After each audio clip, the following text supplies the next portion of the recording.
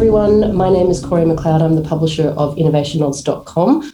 I'd like to welcome you all today to the Transparency in Government webinar, which is part of our public interest series that we'll be running this year and beyond. To kick off, I'd like to introduce some fantastic panellists that have agreed to join us today. We have Han Albie, who is the Executive Director of the Centre for Public Integrity, Marie Johnson, CEO of the Centre for Digital Business, and Carrick Ryan, the former Australian federal agent and political commentator.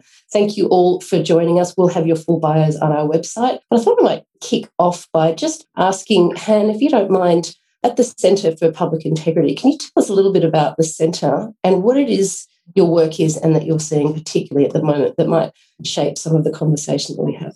Sure, and thanks so much for having me. I'd like to start by acknowledging the traditional owners of the land in which I work on and those around the country who are joining. I'm on Wurundjeri land here. I'm in Melbourne. The Centre for Public Integrity is an independent think tank dedicated to preventing corruption, protecting the integrity of accountability institutions, and eliminating the undue influence of money in politics. We established 2 years ago, we set up, and I'm the executive director, but I'm supported by a team of board members and committee members who are all leading experts, former judges in the areas of corruption and accountability. So the idea behind the centre, I guess, is that we need expert policy advice in this area. We need advice from the kind of people who have seen and smelled and felt and dealt with corruption at New South Wales ICAC and at integrity commissions around the country. They're the right people to be leading policy in this space, and they're the kind of people we've got involved in our organisation, as well as leading academics and university experts in the area. So that's about us. I guess we've seen a worrying trend of, it's hard to answer what we're most worried about at the moment, but I think last year with the COVID pandemic, there was a big upward trend in the hiding of information and opaque processes and an increase in executive power, leading to limits on parliamentary scrutiny and public scrutiny of decisions and spending. So that's probably one area that we've got an eye on at the moment is executive power and hidden information around crises and emergencies. And the other, I guess, is just the increasing scale and regularity of major political scandals and allegations of corruption and misconduct that go very much uninvestigated. We're compiling research at the moment looking at the major scandals of 2020, and there's a lot more than I'm sure viewers would like to see. And unfortunately, none of them have been investigated or had consequence to the point that we'd like to see. So I guess they're the two main issues that are front of mind at the moment. Thank you, Han. And Maria, I'd just like to come to you. You're the CEO of the Centre for Digital Business. You've spent decades in the technology sector. You're based in Canberra. Some of the areas we've talked about have really, I guess, mirrored, or we're going to talk about, really mirrored the private sector in the fact that government has huge amounts of data, there's huge amounts of information, like every other organisation that's trying to work out signal to noise, how to better harness this information to provide better citizen outcomes. But there also has created a trend where the information has made things too hard to actually navigate effectively. So what are you seeing at the moment? Is there anything specific that's sort of jumping out as ways that we're not keeping step from a government perspective as we are in the private sector? Yes, I've worked in government as a public official, right, as well as a consultant in government, and I've worked in industry. And one of the issues that I see, it's built up over time, but I think we're really at a really critical point, and that is the public sector reliance on consultants, right? And we know that there's a direct correlation between this trend and actually the failure in delivery. So when we talk about the public sector's responsiveness, ability to provide information, I see that as over time, the public sector itself has lost the understanding of what a complex servicing system is. Now, that's not in a pejorative sense. A complex system is like, the International Space Station. It's when there is a lot of components that actually need to come together to work together.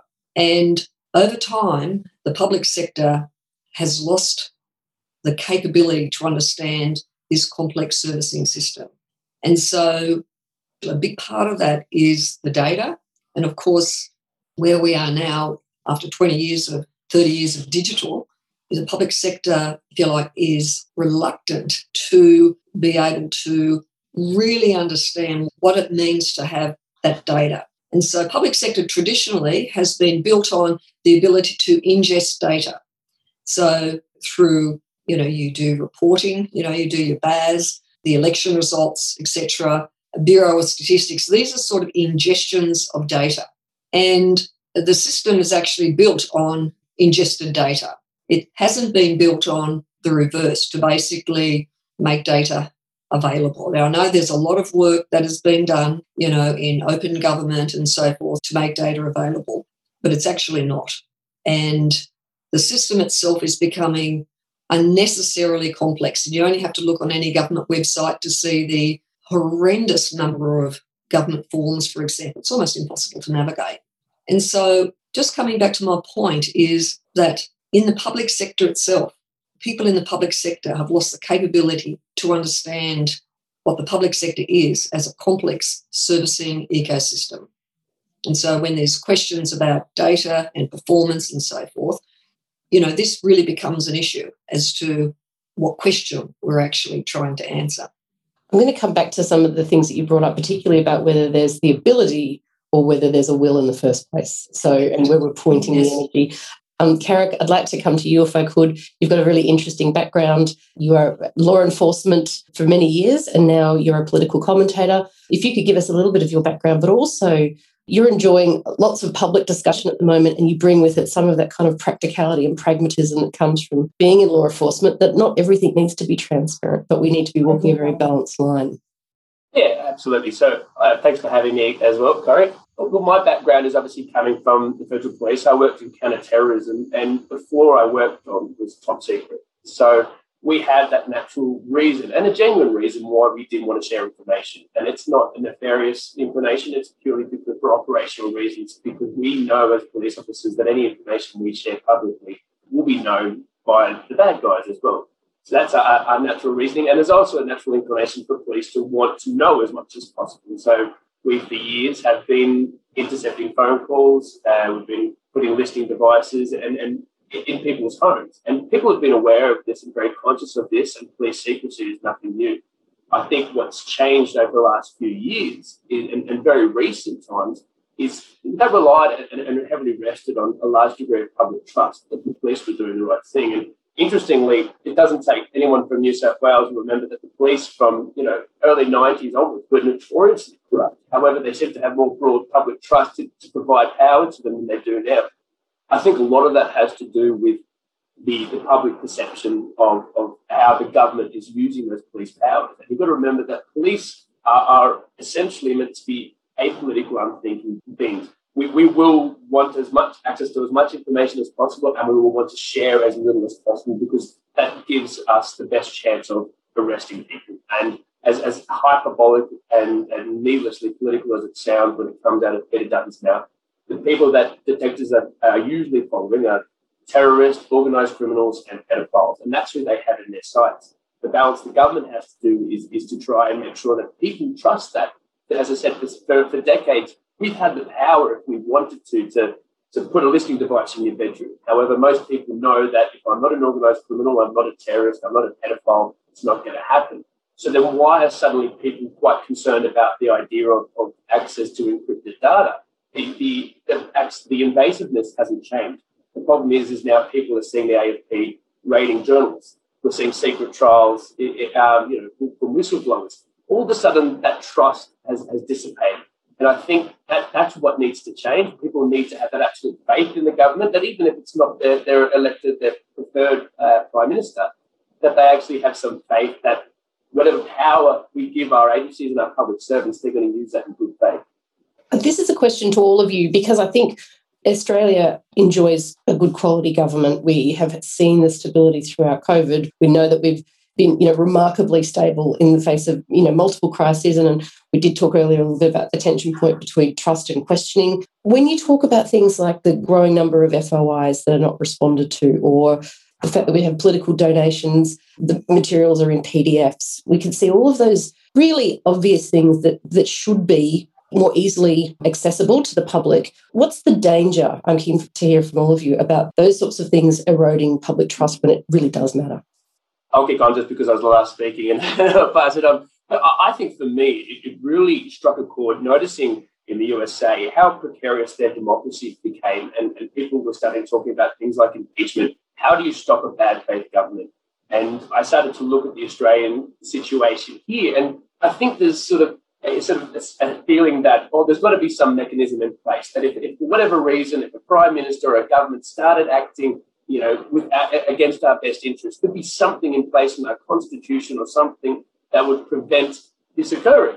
And the deeper you look, you realise our constitution is a very simple document.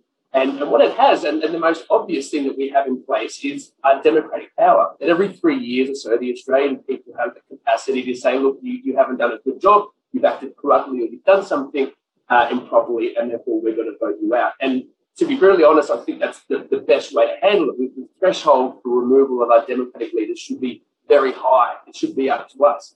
However, that all relies on the idea of an informed electorate.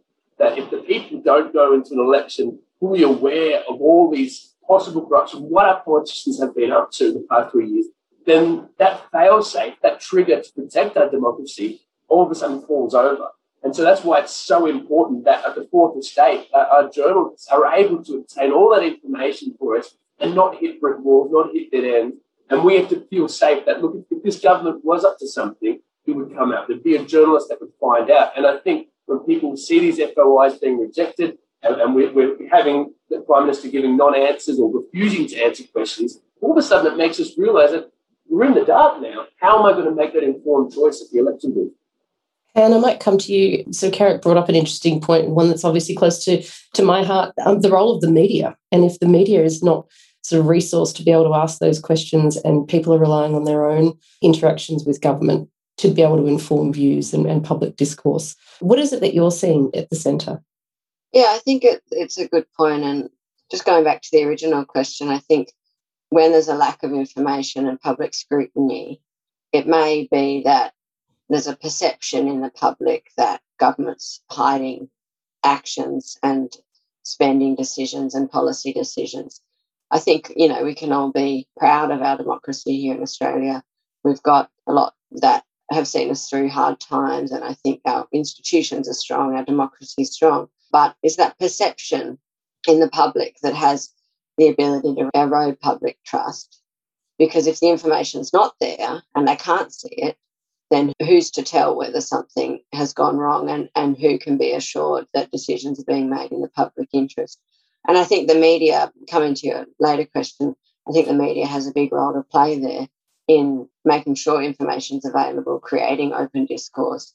And there's worrying trends, which again leads to a perception of corruption and a perception of undue influence and a perception that government is hiding. When there's police raids on journalists' offices and journalists become scared of doing their job properly, when investigative journalists aren't properly funded, and when media organisations are more worried about clicks on their website and social media advertising than they are about getting the right stories, then there's a perception that we're just being fed good news stories as opposed to the stories that count.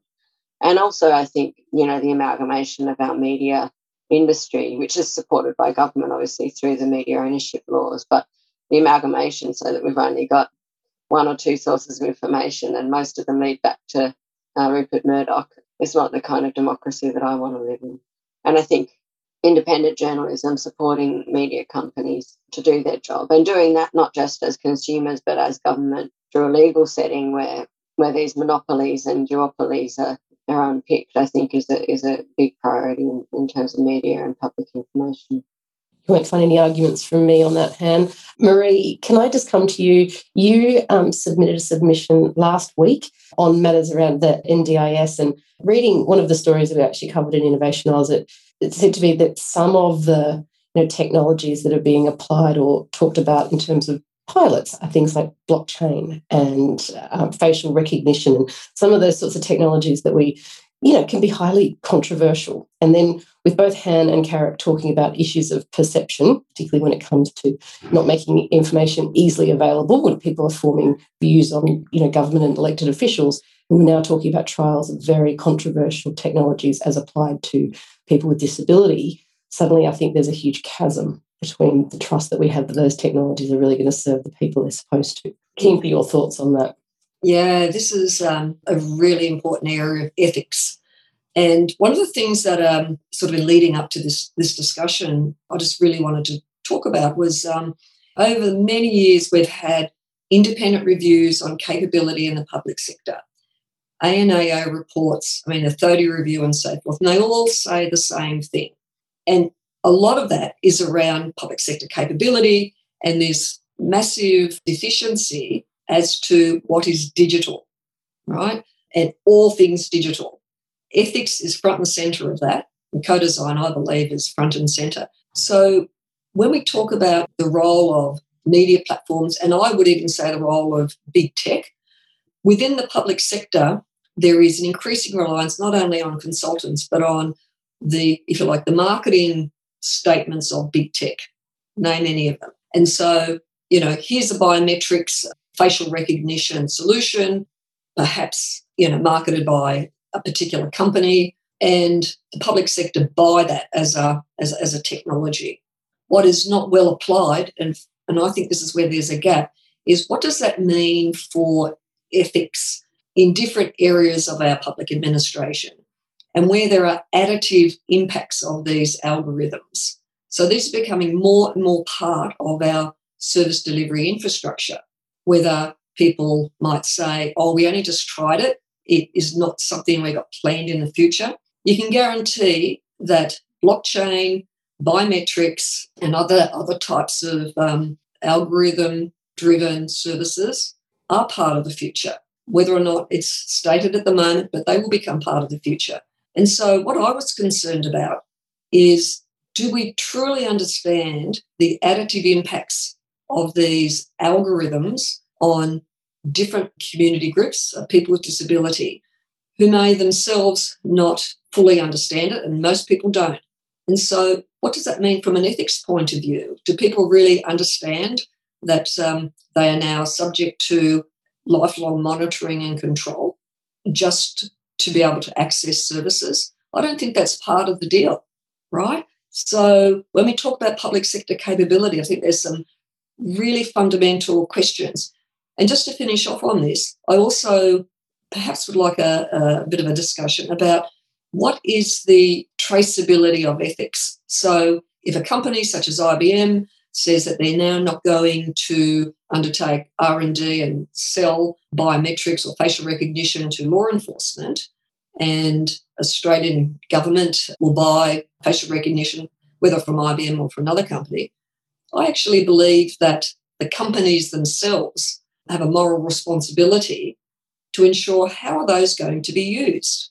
It's not just a clean hands anymore. So I think this is this really plays into this whole space about trust, and it's not just enough for the government to say, we are or are not using it. This is becoming more and more part of our life and service delivery. And starting with the most vulnerable really needs to be something that is handled very, very carefully. And ethics has got to be part of that. Carrick, you've obviously had sort of exposure to the way that those sorts of technologies are applied within the context of law enforcement. We're now going to see, as Marie rightly points out, them affecting our lives more broadly in decades and generations to come. What do we need to be thinking about in terms of judicial oversight and ethics, traceability, as you put, Marie? There's a lot to think about. Yeah, absolutely. I think the biggest thing to be aware of, and Marie sort of really touched upon it there, is that especially a lot of these big tech companies, they are taking it upon themselves because they have a public image. Companies like, for what it's worth, as an Australian law enforcement, so trying to get information from the US big tech companies is actually ridiculously hard. But that's primarily at the moment due to the US tech laws, because they hold that information on there. If I want to try and get their information from your Facebook account, I have to convince the Attorney General here to approach the FBI, who will then serve a warrant on Facebook. And then Facebook, obviously, something like Facebook has amazing clout. the problem, and we've had presentations with people like Google, for instance, who want to be responsible, corporations. They want to help law enforcement. But the big issue they have is, whilst we'll put our hands up and say, look, we're good guys, we're going after terrorists, and that was genuinely what we were trying to do. At the same time, you'll have other governments putting their hands up. So you'll have the Saudi Arabian government saying, we're going after terrorists. Our terrorists are atheists. It's very hard for these tech companies then to say, we're going to give a backdoor purely to the Australian government to get into this encrypted messaging, but we're not going to let the Russian or the Turkish government do so. So this is the problem, and the tech companies, I think, for a large part, a lot of these tech companies don't really care what the Australian government wants. I think we've seen that in quite clear, representation through the current media laws. So I think that the issue isn't so much the big companies. I think you'll have smaller companies. There are certain capabilities that I'm aware of that Australian law enforcement are using, which was really helpful to us, and 100% led to arrests of terrorists that were trying to kill people. But at the same time, I'm aware of dictatorial governments using that same technology. So we just have to be very aware that pressuring, Apple, for instance, to be able to provide unlocking phones and all these things that we want to do with the best of intentions, when we lead and set that precedent, it means the Chinese government, the Turkish government, the Russian government, all these other governments will have plausibly that same access, and the human rights ramifications of that are pretty huge.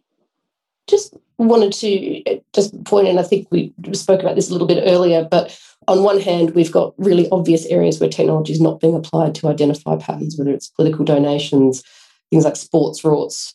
On the other hand, we've got things that are happening within the community. Robo-debts obviously are very recent in people's minds, where technology's overstepped to a huge extent. What will it take, given that a lot of the reasons why I'm assuming we're not applying technology to help transparency of these things like sports rorts or political donations, etc., to get over that short-termism, that we actually think that we have public trust in government, that that's something worth taking a longer-term view of? What will it take to get there? I mean, this is the million-dollar question, but keen for your thoughts.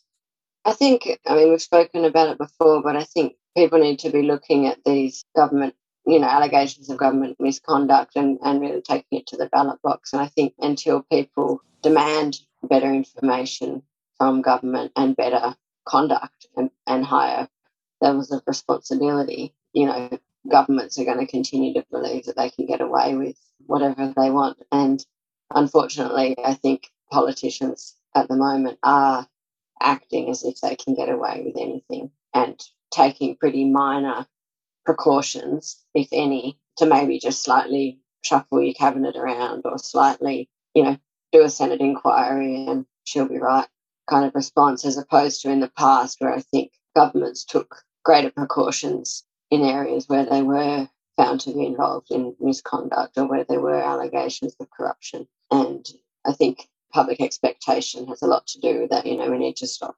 accepting the current state of play, because before too long, it'll just become the status quo. We need to make sure that doesn't happen. We've talked a little bit about political capital. Maybe we're talking about trust capital now. Carrick, you mentioned a bit earlier that a lot of the things that at the moment are very difficult to see or understand actually aren't that big a deal, but it's the optics or the perception that starts to undermine the trust that we do have. Yeah, absolutely. And as I said, is that police have had powers, for instance, for a long time, and we've been okay with that. It's when we start having that lack of trust in government. Just also to extend on what Hannah says, I agree 100% that it needs to become a political issue. If people don't make it an issue which they're prepared to vote on, then it won't be an issue. We see with things like climate change, people say they care about, are they willing for that to decide their vote? My advice is, and I've said this to any Labor person that will listen to me, is they need to make the federal ICAC their platform. Don't pretend that corruption doesn't exist in the Labor government. Of course it does. Wherever there's power, absolute power corrupts absolutely. There's got to be corruption. There's going to be people doing the wrong things.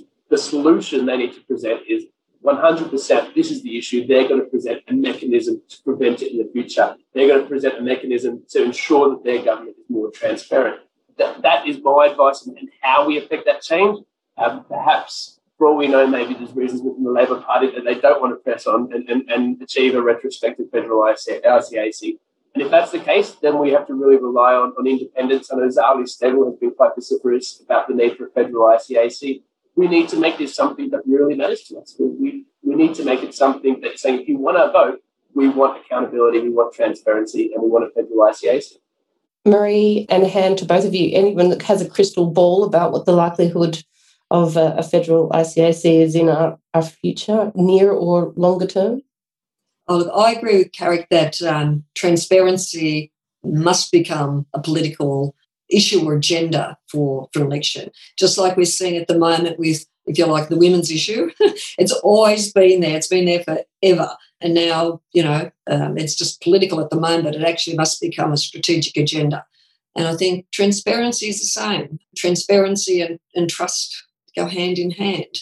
It will be trust that wins the election. Transparency has to come along, is part of that. And perceptions is so powerful. And I agree there needs to be an ICAC, because otherwise they're just words. It actually must become actionable.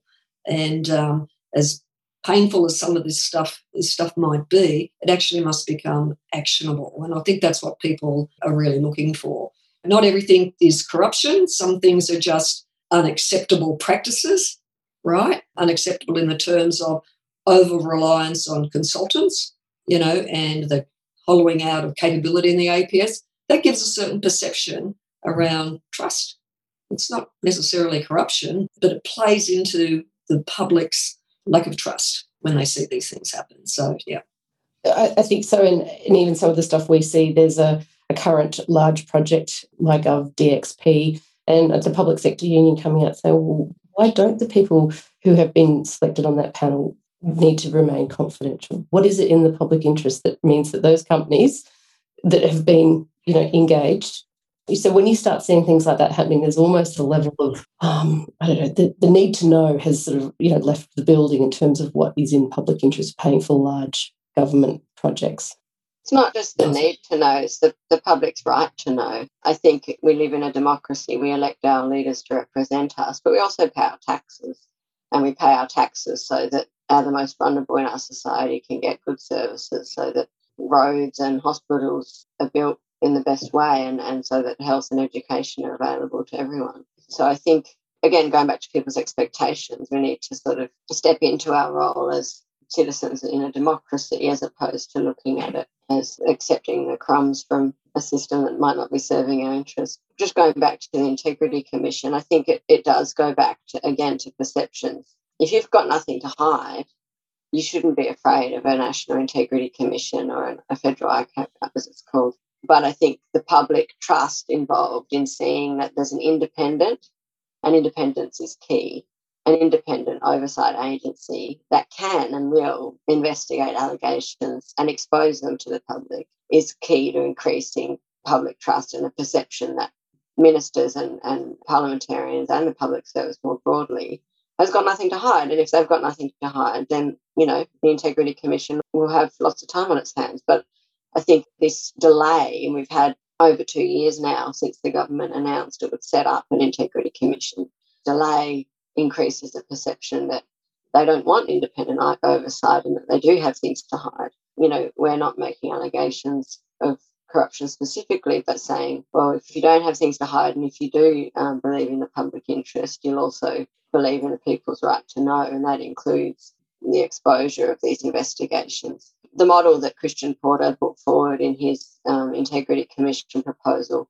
had pretty deep flaws, and a lot of it is around this perception of corruption, because his model does not include the ability to make reports to the public on investigations, and also does not include the ability to hold public hearings as part of its investigation. So it'd be the same as a royal commission being announced without the public being able to know anything about the investigations, and we know how people would feel about that. So not just the delay in establishing the Integrity Commission, but also its design creates the perception in the public that the government's got something to hide and that it can't be trusted. Well, sorry, you go, Carrick. So I was just going to bounce off something Han said there, which is really important, the fact of that contrast between need to know versus right to know. Because obviously, from having worked in a government department, the natural first inference, or no, I think the first inclination is we don't want to share information when you're working in a government body because there's danger involved in that. If you start spreading information and having absolute transparency, there's always a way of having an argument with some sort of merit, somewhere on the lines of saying, yeah, it'd probably be better if we just didn't make that information available on a website. However, ultimately what trumps that, and in all instances, it's very easy to come up with an argument. The obvious example is Brian Houston's, also Scott Morrison refusing to disclose whether Brian Houston was asked to attend a dinner in the USA. And we have this ridiculous stance on rejecting the Freedom of Information request when everyone knew that clearly the American government had all but disclosed the fact that Morrison had asked him to attend. It was the most needlessly secretive affair, and yet he was able to justify rejecting that FOI on national security grounds. Now, you could almost pose an argument, like there'd be some sort of merit to it. However, clearly on that public right to know, something as simple as that, it overshadows that. And I think that really needs to be considered. Need to know is something that happens within an organisation like the police, but the public right to know is so much more important to our democracy. I just wanted to finish up on, actually, we do have a question here. This is from Dennis. What can be done about the diminishing independence of the courts with magistrates, judges and court officials ignoring the law and rubber stamping corruption? I don't know if there's specific examples there, but any general, I know Han, obviously the Centre for Public Integrity has a lot of former judges and QCs and senior figures in the legal sector. I don't know if there's a straightforward answer to that question. Happy to answer that. I think Australia is pretty lucky in that our judiciary remains pretty independent along partisan lines, though there are concerns, particularly in the Administrative Appeals Tribunal, that partisan appointments are being made. But by and large, I think our judiciary does a good job and manages to stay independent of government. But it's not something that we should take for granted, and we need only look to the US, where the Supreme Court is very much divided along party political lines, to make sure that that's something that we protect and that we hold our Attorney Generals, whoever it is, in any government, that we hold them to account to make sure that they make appointments in the public interest. So I think it's something to keep an eye on and certainly not to be taken for granted. But I think to date, there's only a couple of examples, where a judge has maybe not been appointed for the right reasons or has made mistakes. But, by and large, I think we can be proud of our judiciary and our court system.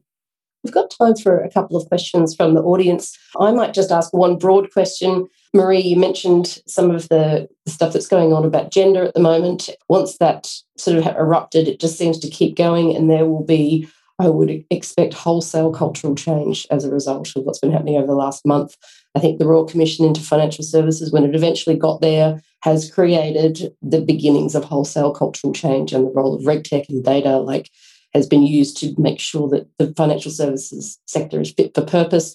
What's it going to take? How far down this slow road will we get to where, as we've all been talking about, the public refuses to accept the lack of transparency when it is necessary? The way I look at this is about really deeply building or rebuilding public sector capability. And I look at it as this is like nation building capability again. Right? It is really that serious. This is going to take a decade or more, which is why I think the ICAC actually is so important. And as I said before, we know what needs to be done. There's been a mountain of reviews about this. You mentioned before about, the opaqueness about what consulting firms are doing, work on the new MyGov and all of that. So one of the issues with that is not only the opaqueness about that, but the public has a right to know that over the long term, the public sector has the skills and the capability to take that capability that is being developed and to be the caretakers of it over time. Now, with the hollowing out of the public sector capability, where's that knowledge? Sometimes it's not even in the consulting firms, right? It's just dissipated. And yet it's such critical infrastructure to our democracy. And so the public has a right to know that within the public sector, there is capability that can safeguard that and can ask the questions about how that capability is used and developed. And I think that is a really, really big gap at the moment, which is why where we are in our, if you like, digital landscape is actually very concerning. Just the other day there was that major cyber attack, into Channel 9 and into the Parliament and so forth. So these things aren't being spoken about in a connected way. The public sector capability, people generally would say, that's my expectation of the public sector, that they do these things and that it's not outsourced to consultants or outsourced in some other way. That one of the pillars of our democracy is a strong, independent and appropriately skilled public sector for the decades ahead. Now, we have got this massive, massive gap. Even just in recent times, I've had people say to me, what is the ABR, so the Australian Business Register? Right, that's been around 20 years. That cyber is for the IT people and so forth. So these are some of the really major, within the public sector, mind shifts that need to be happening, and it needs to happen with this shift back to the public sector, policy development, analysis, critical thinking, and that's going to take years, but it needs to start. One thing I would like to see is David Thodey's review was launched, I think, just as the bushfires started, and then we had COVID, and I think a relaunch and a relook at all of that work would be a really good place to start, because there's a lot of thought obviously put into that. Carrick and Han, final thoughts from you both. I'll just quickly touch that first off on Dennis's question. I agree with Han as much as I've probably clashed with judges more than anything, because in a large degree, the courts are usually designed to favour or protect the defendant. I think we need to be careful not to confuse. Judges are ultimately meant to be unemotive. They're not meant to be making unethical decisions, just as police are. When we see police raiding journalists' homes and we see judges putting suppression orders on court cases, they are reacting to the law. And so if we are unhappy with that, the law needs to change. So we need to put protections in front of whistleblowers. We need to have protections for journalists, because the police and the judges will just do as they're basically singing off a hymn sheet. They have to follow the law as it leads. So, that's what we need to do. We need to make this a political issue. We've seen that throughout there hasn't been one single issue. We've got media ownership. We've got our awareness of what's going on. The small little things that decay, and we have to constantly be making as much noise as possible about this, because it's all good and well that the people here and watching this, the fact that you dialed into this means you have some sort of awareness and some sort of interest in it. The hard part is getting in touch with those people that only think about politics 30 seconds before they enter the voting booth. We need them to really be aware of why it's important, why transparency and accountability is important. Just as Marie said, that there's been a lot of females especially that have been awoken by this current movement. All of a sudden they're engaged in the topic and it matters to them. I think we can plausibly see some women that have in the past voted LNP now going, well, based on this issue, on this one issue, I'm going to move my vote. We need that to spread to other issues. Some people that would in the past go, ordinarily I would have voted for the LNP, but based on this one issue, the fact that they're not doing a federal ICAC, the fact that they're not transparent, that's going to change my vote. They're the people that we need to convince to think that way. And final thoughts? Yeah, I think it's important to keep in mind that we know what can be done in this area. The solutions are there. The Centre for Public Integrity's developed pretty detailed policy briefs on money in politics and accountability institutions, and how to design and set up an integrity commission, and how to make executive lawmaking, more accountable to Parliament. So we know what can be done on these issues, and equally we know how to make information available to the public. The technology is there, and we need only look to the states. New South Wales and Queensland have got much more regular, even almost live reporting of political donations. It's not that hard, and it's happening right here in Australia at a state level. But equally at a regulatory level, New South Wales and Queensland have got much stronger political donations regulations. Things like ministerial diaries are made public in Queensland, and they have strong integrity commissions. So I think, it's not that hard. We know how to do it. It's more about taking it seriously and making sure that the Commonwealth Government is aware, not only that people's expectations are that they're transparent and taking corruption seriously and the risk of corruption seriously, but also that having that big gap between what's possible and also what's being done at a state level and what's being done at a Commonwealth level is no longer acceptable. Thank you very much. I'd like to thank all of the guests today. Carrick Ryan, former Australian federal agent and political commentator, suggests that you follow Carrick on Facebook, as I do. Lots of interesting food for thought. Han Albee, who is the Executive Director of the Centre for Public Integrity. Again, great, very insightful Facebook page that I've also been following. Marie Johnson, who is the CEO of the Centre for Digital Business. Recommend following Marie on LinkedIn. I'd like to thank all of you for the discussion today, which has been part of our public interest series, Transparency in Government. Thank you to all the panelists today for joining us.